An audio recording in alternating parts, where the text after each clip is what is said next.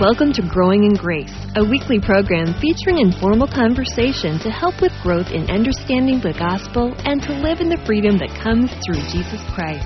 And now, here's the hosts of Growing in Grace, Mike Kapler and Joel Berizicki. Welcome once again to Growing in Grace. I'm Joel along with Mike, getting together for our weekly chat here on Grace Walk Radio, talking about the things of God, the grace of God, setting our mind, Mike, on the things that are above where Christ is. The Bible says we've been seated in the heavenly places. You know, that's a spiritual thing. Here in our physical bodies, we don't necessarily understand how that is true. Some would say it's a paradox that, you know, we're stuck in these bodies, in these physical bodies, but yet at the same time we're seated in the heavenly places with Christ Jesus. Anyway, when we keep our mind on these things, Mike, just setting our mind on the things of Christ, reminding ourselves and reminding ourselves of the grace of God and all that Jesus has accomplished for us, as opposed to what we can accomplish for ourselves. It's all about Him. Then our minds grow and they're renewed in this wonderful grace of God. That's what you and I are here for, Mike, to talk about the grace of God and all of these things. So glad to have you here with me again, Mike. Yeah, it's great to have everybody along with us, Joel. And, you know, it's one thing to remind ourselves of these things, but as Joel says, sometimes you just have to remind yourself. I like that word. I think I just... Well, it's because, okay,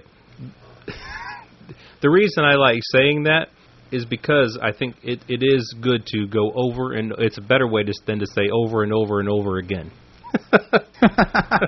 I know it's kind of redundant when I say that, but, you know, I was listening to, just today I was listening to something I downloaded from Terry Rayburn. He also has a program on Grace Walk Radio, and he has about a 15-minute show, kind of like you and I have, Mike, and I download his MP3s and I listen to them.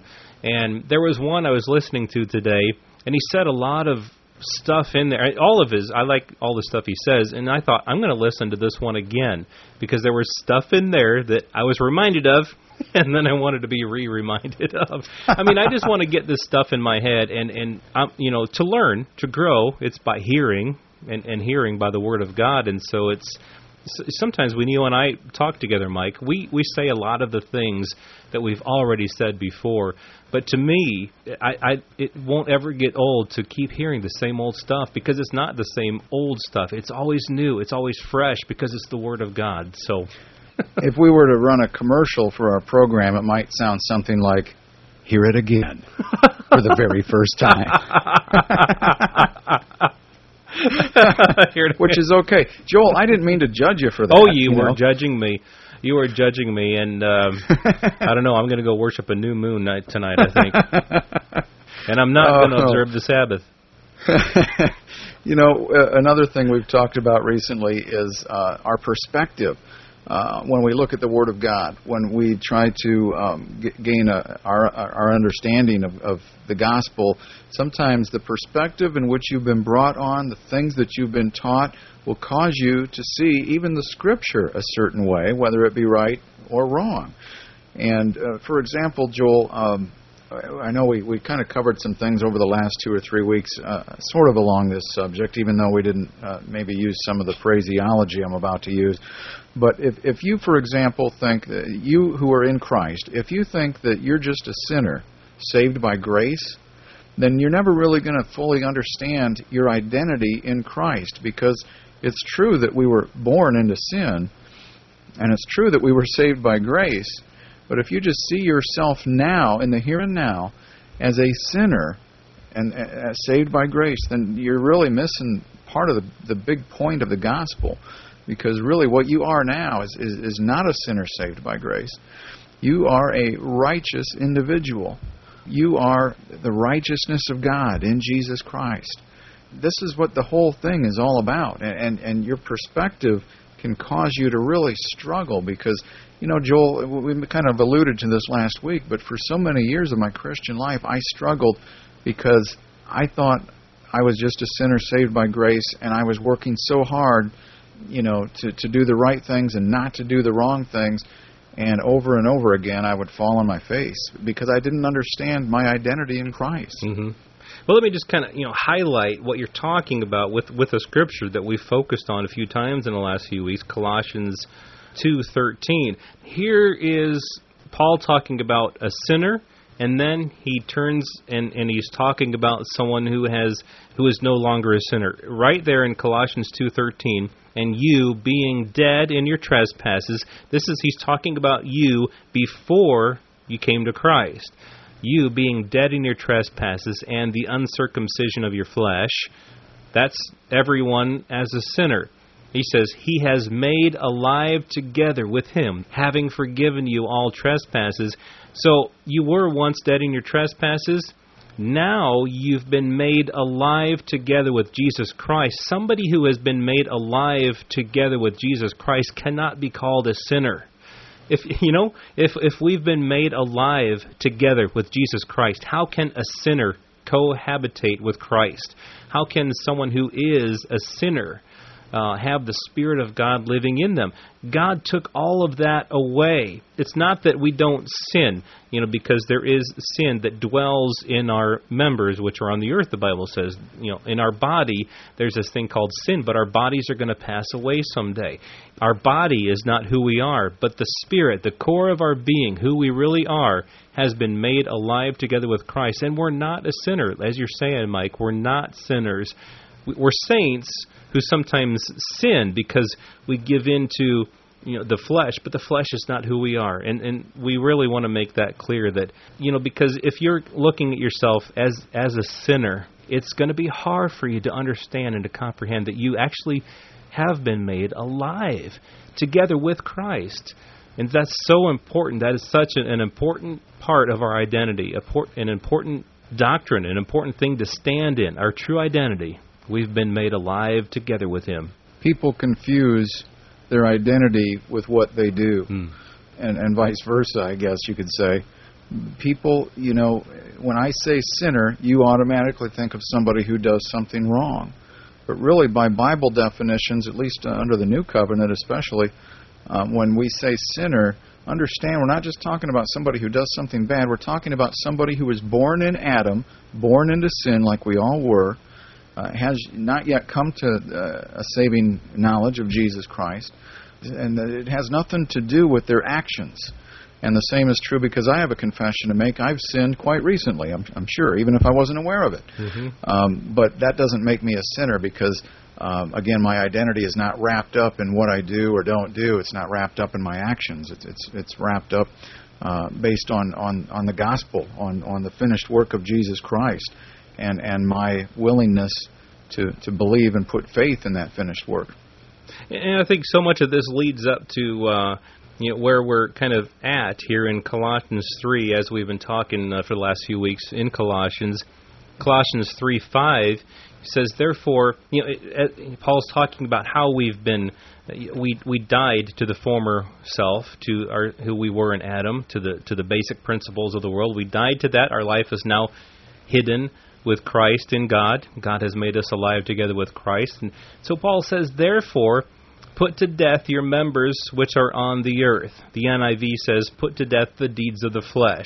And he gives examples: fornication, uncleanness, passion, evil desire, covetousness, which is idolatry. And you can list all kinds of things here that are evil, that are sinful. I know a lot of people who aren't fully understanding what grace really is like to kind of skip through this because you start talking about sin and what? Hey, you're a legalist. You're talking about putting to death our evil desires, putting to death these things, the deeds of the flesh. But this is what grace will do for us. It's not something that we conjure up by ourselves, but we focus on Jesus Christ. We put our eyes on Him. We understand that that we died and that now we're alive together with Christ. Therefore, Paul says, let's put to death these things. Paul says, because of these things, the wrath of God is coming upon the sons of disobedience, in which you yourselves once walked when you lived in them. That used to scare me because I thought, well, if I ever do these things, that means the wrath of God is coming to me. But Paul's not saying that. He's just saying that the wrath of God is against these things. Those who are not in Christ are the sons of disobedience. and they haven't believed the gospel. It's either have you believed the gospel, the good news, have you put your trust in Christ, or haven't you?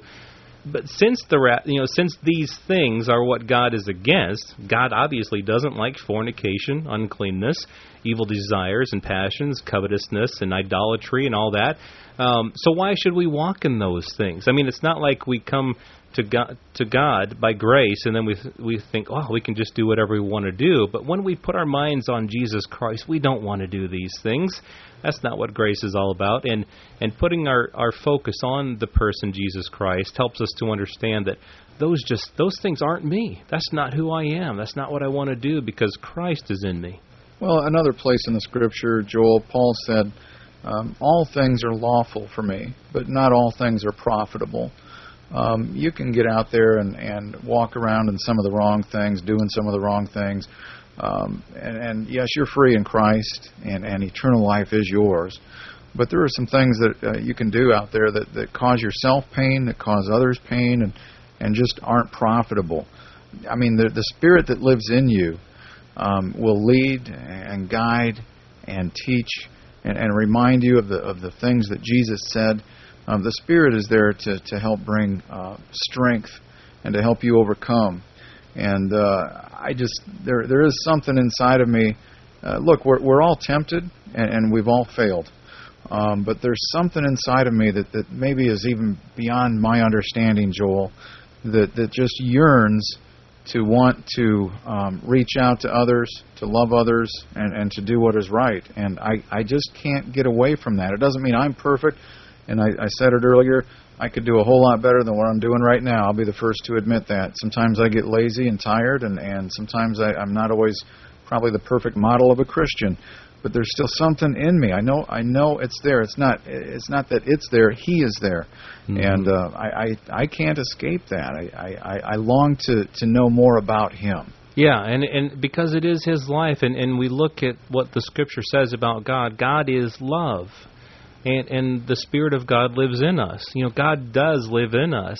And so it's hard for me to comprehend too. It's hard for us to understand this, but the being who is love, God who is love, He dwells in us. And those desires, when we set our mind on the things of above, where Christ is, where we set our minds on Jesus Christ, Indeed, that is internal. It is now a part of our being to want to love, to be love to other people, to be compassionate, and to reach out, to help, to give, to do all these things. It's something, Mike, that rules and regulations could never, ever conjure up in us. We might be able to follow rules and regulations for a short time, but when we understand that it's God who is love, who lives in us, things become so much different, and we start living out of that life rather than out of rules and regulations. Well, Mike, I guess another one's come to an end here.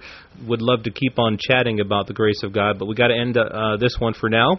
GraceRoots.org. We invite you to visit that website, and you can find out contact information on there, or email us at graceroots@gmail.com. We'd love to hear from you. We'll be back again next time for more talk about growing in grace.